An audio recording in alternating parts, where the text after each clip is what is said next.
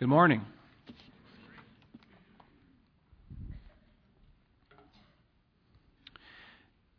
My name is Brian Elliott. I thought it might be appropriate if I tell you a little bit about myself.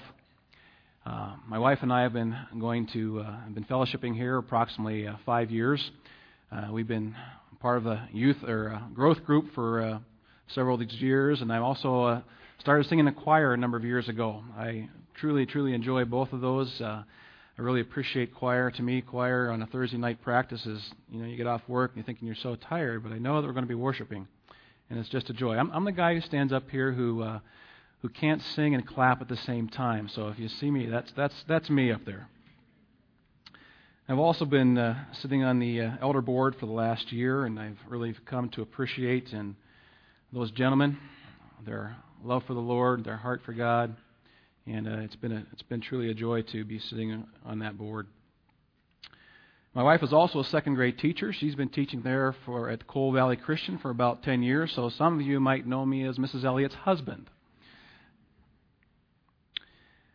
So why am I here teaching, you're going to ask? Well, Jackson's off celebrating his 25th anniversary, and Rod and Dennis said something about a super party or something, so they weren't going to be available. Actually, I'm originally from the Pittsburgh area, so that's pretty much the same reaction I got first service. No, Jackson asked me once before, and I wasn't able to, and he asked again, and I appreciate the opportunity to teach. I enjoy teaching. I enjoy studying God's Word to see clearly how He speaks to me and to others, and so it is really a privilege to me.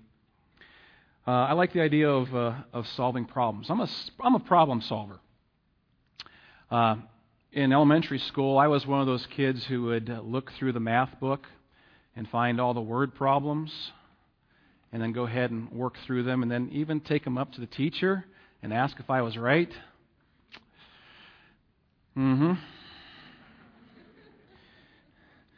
This is published in 1965. It's called Arithmetrix from Scholastic Books, 35 cents. It's still in my library. But I do. I like to solve problems. In my job that I'm in, that's probably pretty much what I do. Whether it's a business decision that needs to be evaluated and try to get fixed, or even in the personnel interactions of trying to resolve conflict, and there's always that way in which you try to understand what's happening, and you dig through all the junk and the clutter, and you get to the real key issue of what's going wrong. And when you discover that, there's that kind of a aha moment where now I can put something into place to fix it. Helen Keller, most of you are familiar with Helen Keller, the lady who at the early age went through an illness that caused her to go blind and deaf. And the biography of Helen Keller talks about Annie Sullivan, her teacher, who went through the process of trying to communicate to her and trying to get her to break through that darkness that she was under as being blind and deaf. And in her biography, it identifies a particular time when that connection was made. It talks about how they were walking through the field and they came across a woman pumping at the water pump, and Annie Sullivan grabbed Helen by the hand and put her hand into the water, and then her other hand she started signing water. And all of a sudden that she could see on Helen's face, the connection was finally made. Helen writes about that situation, that incident, in her book, in her biography. She says, "We walked down the path to the well house, attracted by the fragrance of the honeysuckle with which it was covered. Someone was drawing water, and my teacher placed my hand under the spout. As a cool stream gushed over one hand, she spelled from into the other hand the word water, first slowly, then rapidly. I stood still, my whole attention fixed upon the motions of her fingers.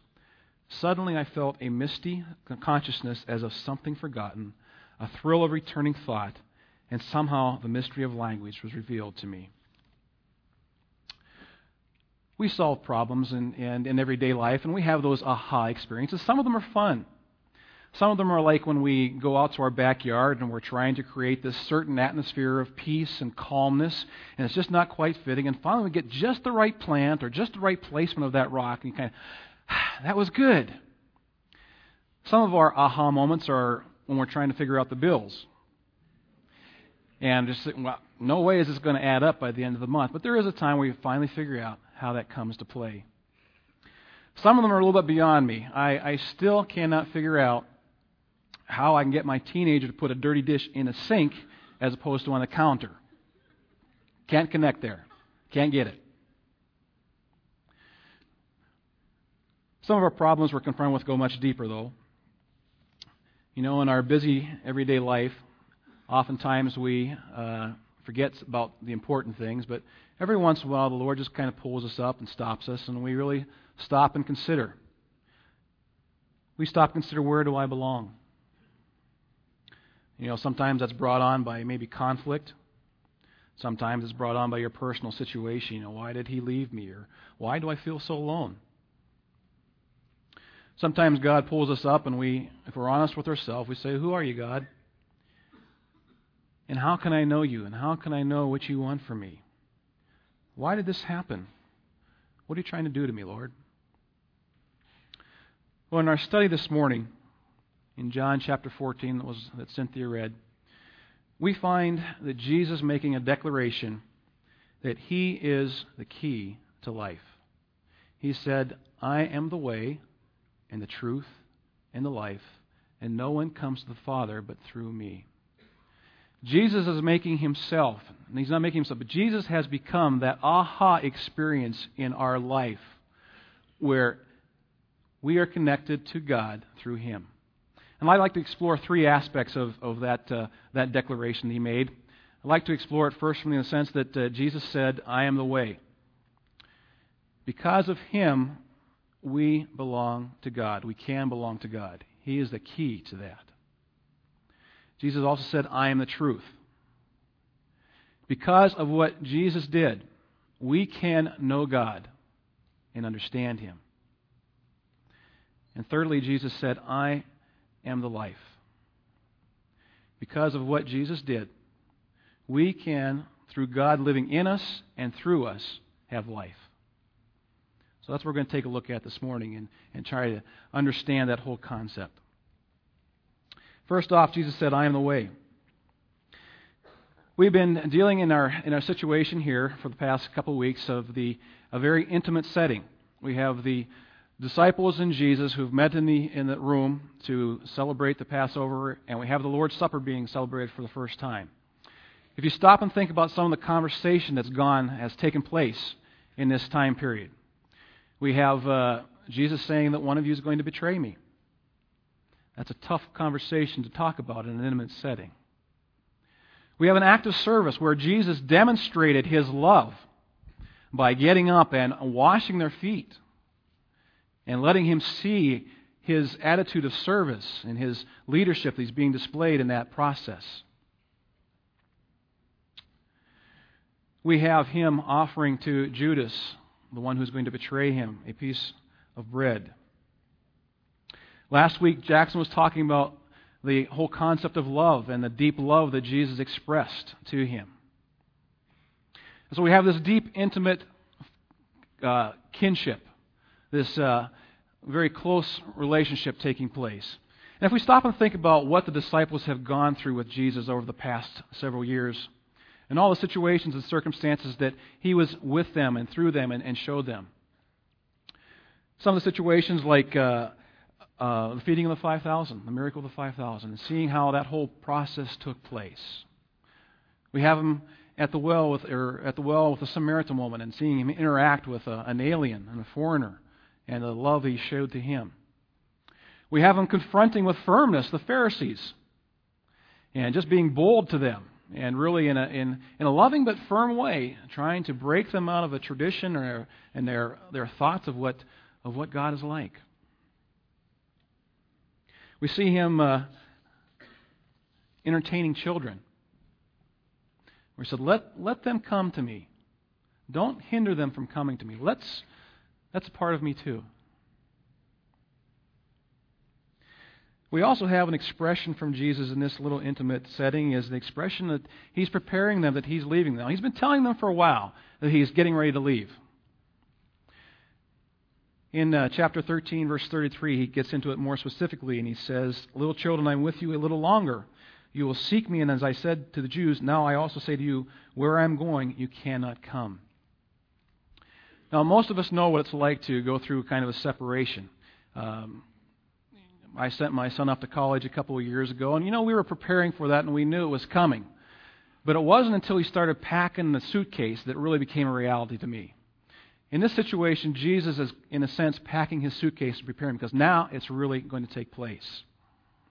And so there was a concern on the disciples' part about what's going to happen to them. Who is going to be their leader? Who's going to tell them what to do and where to go? And who's going to stand up to the religious leaders like Jesus did? And who's going to do the miracles? And who's going to hold this group together? Who are they going to follow? Why couldn't they be with him? The disciples were concerned with this. They had been, time after time, they'd been with him. They'd been walking and talking together. They'd been eating. They'd been fighting together. And now he's going to leave them. And they wanted to know who would replace them. We have 3 children. They're fairly grown now. But in our younger years, when they were, around there, we went to Colorado to visit my wife's relatives. Her brother lives in Colorado, and they have 5 children. And so we took the crew in an old VW bus. And we decided to go up into the mountains, the tourist town, and to walk around the shops and explore a little bit. And towards the end of the day, we were tired and ready to go home, and so we were doing the rest stop thing. Everybody go to the bathroom, because we've got a long trip coming back. And so they did that. And I don't know if you've ever been to Colorado, but Colorado has, when a storm comes into Colorado, it comes in pretty hot and heavy and fast, and just a torrential downpour. As we were standing there waiting for everybody to get finished up, this storm came in, and all of a sudden we just all dashed for the Volkswagen. And so we jumped into the Volkswagen, and we started to take off, and I had five all these kids and 5 adults in this VW bus and trying to see through the windshield. And all of a sudden, one of my nieces said, "Where's Philip?" I'd sent Philip to the bathroom. And I thought they were kidding. And so I said, "Yeah, right." And they said, "No, really, Philip's not here."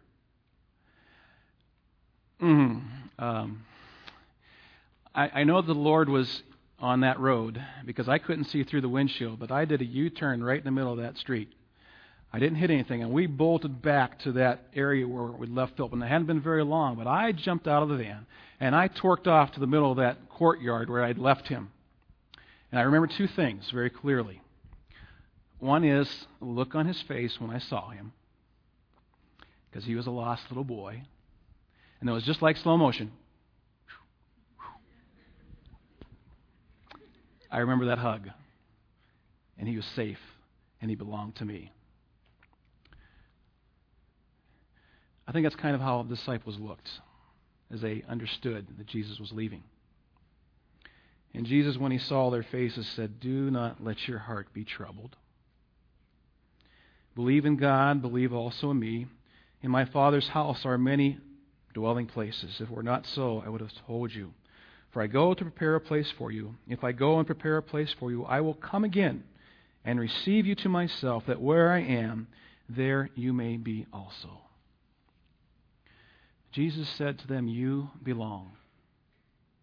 And he said it in a couple different ways. But first he said it in a way it requires a response. Believe in God, believe also in me. Put your trust in me. The second, he used an imagery of in the Eastern culture, the symbolism of a wedding. And in the Eastern culture, what happened with a wedding was the young man would go to his soon-to-be bride, his family, and they would make arrangements with the family. And when they came to an agreement about that they were to be wed, the couple would drink a cup of wine to kind of seal that bargain, and then the young man would go back to his father's house to build onto that house. Over the next 12 months, this would be a time of preparation for both the bride and the bridegroom. She would be getting ready to leave, and she wouldn't know when he would be coming, but after about 12 months, he would, with a shout, show up at the house, and she was ready. And they would, in a procession, go back to the young man's house that he prepared, and there they would live and be wedded. And that whole time period that they were apart, it was still considered a husband and wife. But that's the kind of imagery that Jesus leaves with the disciples, that sense of, you are my betrothed, and I am coming back. And when I come back, when we go to my Father's house, then we're going to be together. You belong to me.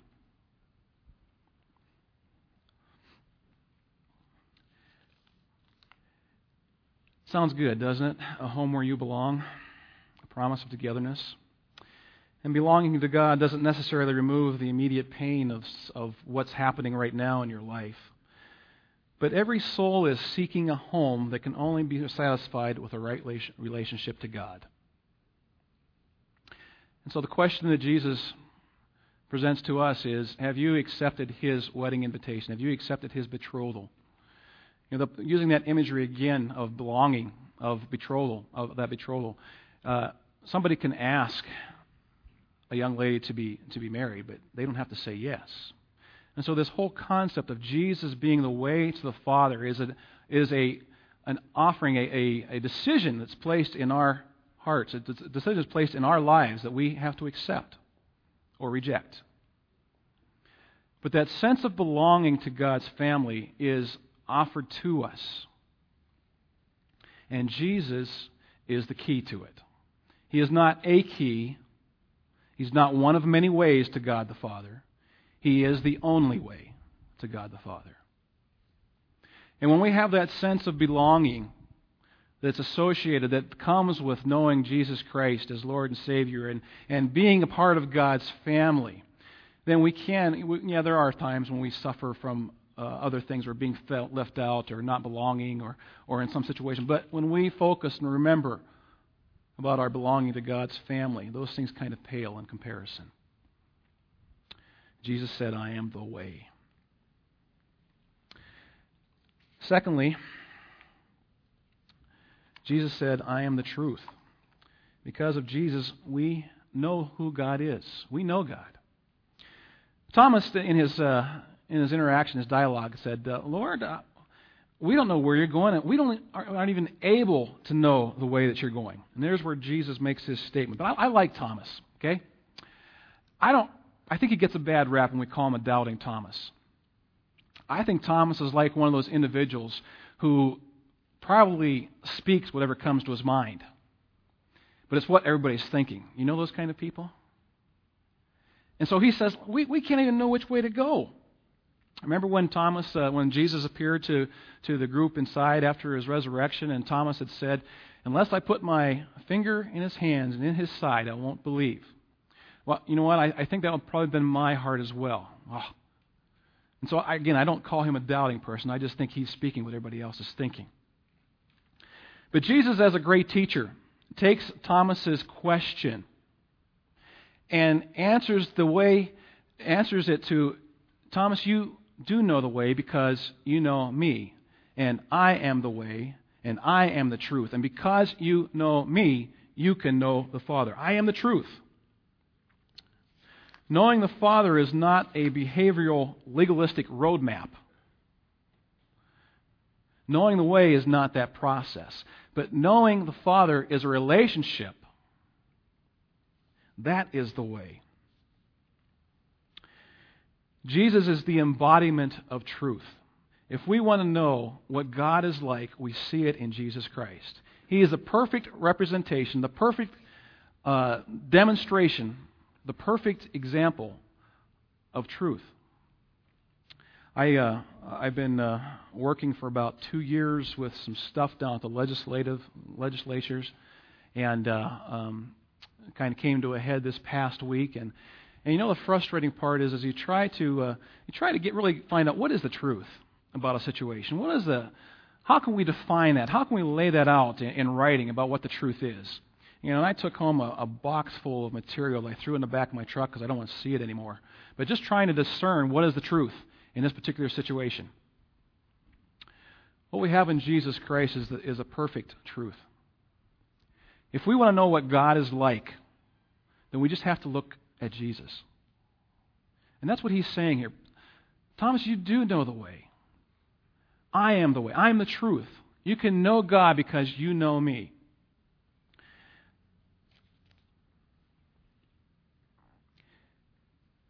If you would just stop with me and think a little bit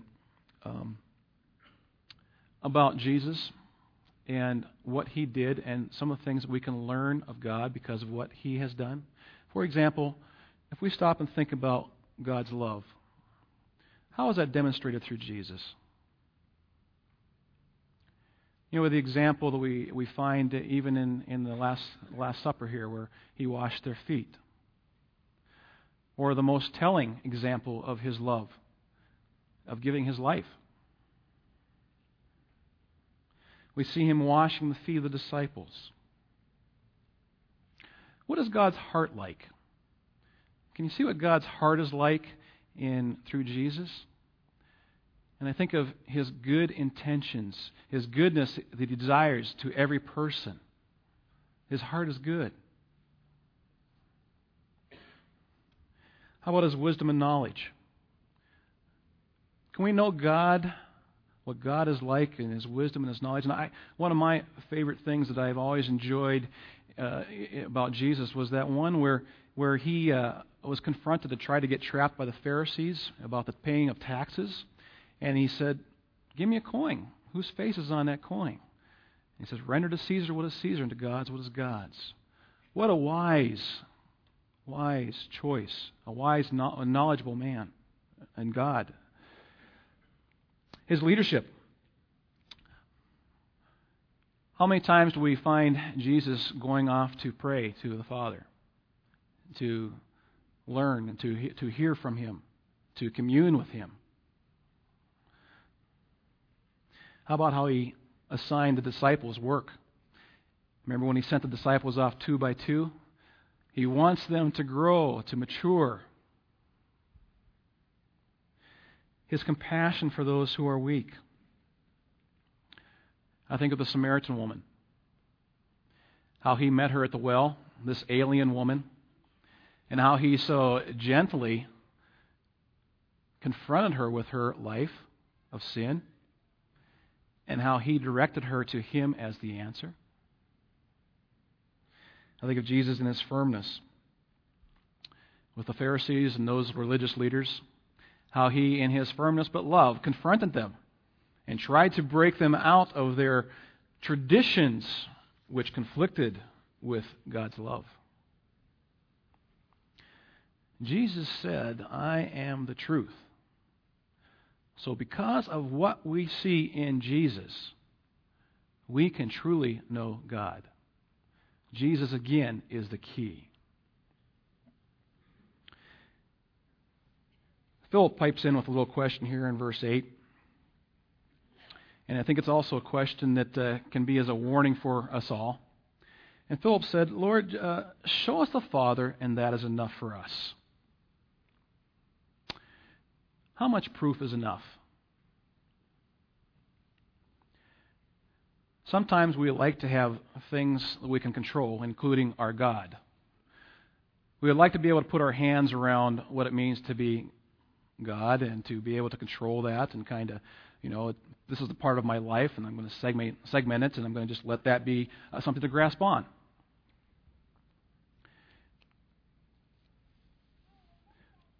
Or how much do we need David Roper talks about this aspect too when he says that oftentimes, when it gets down to it, it's a moral choice and not a matter of proof.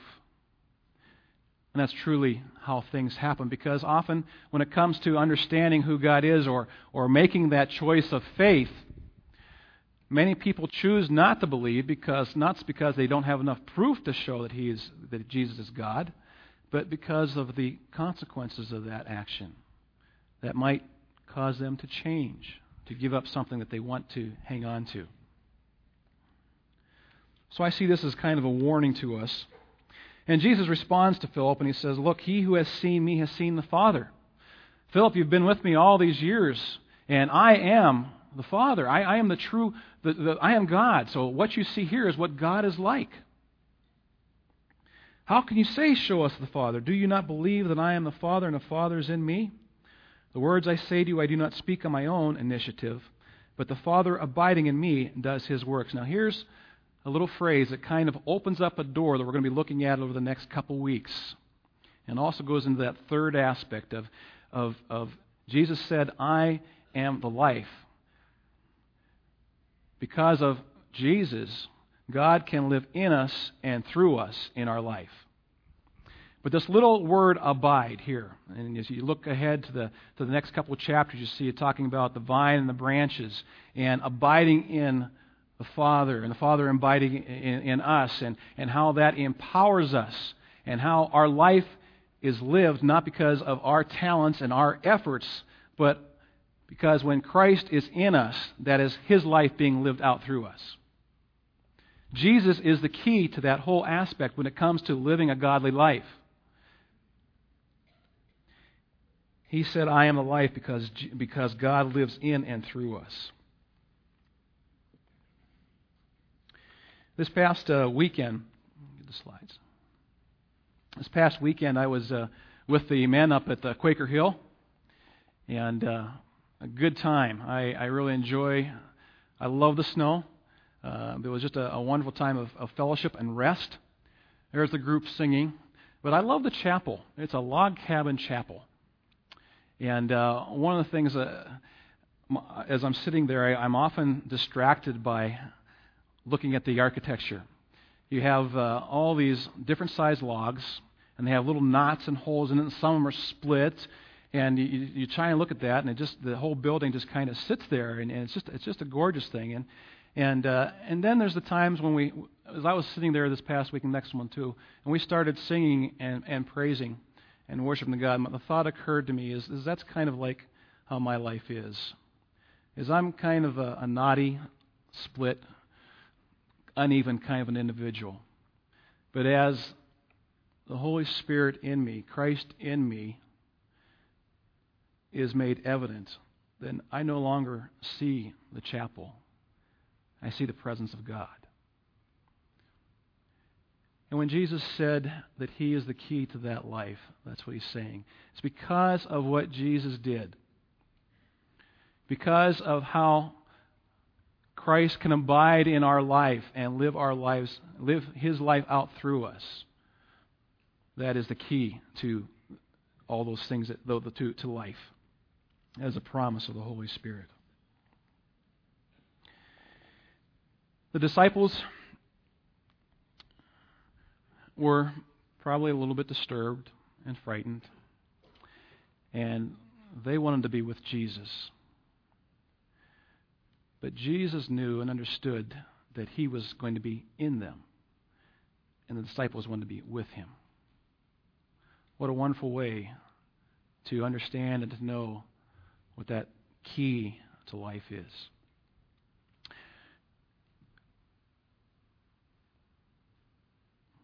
Jesus said, "I am the way."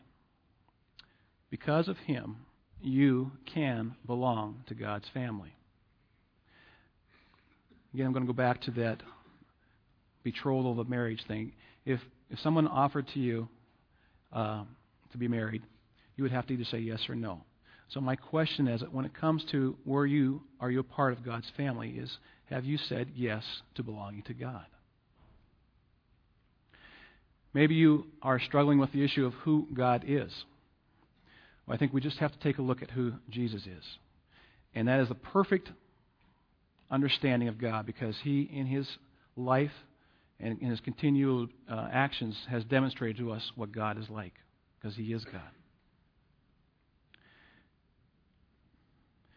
And then lastly, it is God living His life through us.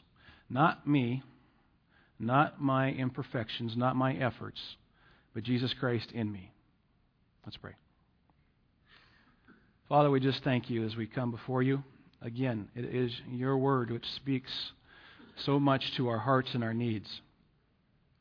And Father, I thank You that You, in Your wisdom, have provided the key to being apart with You, and it's through Jesus Christ.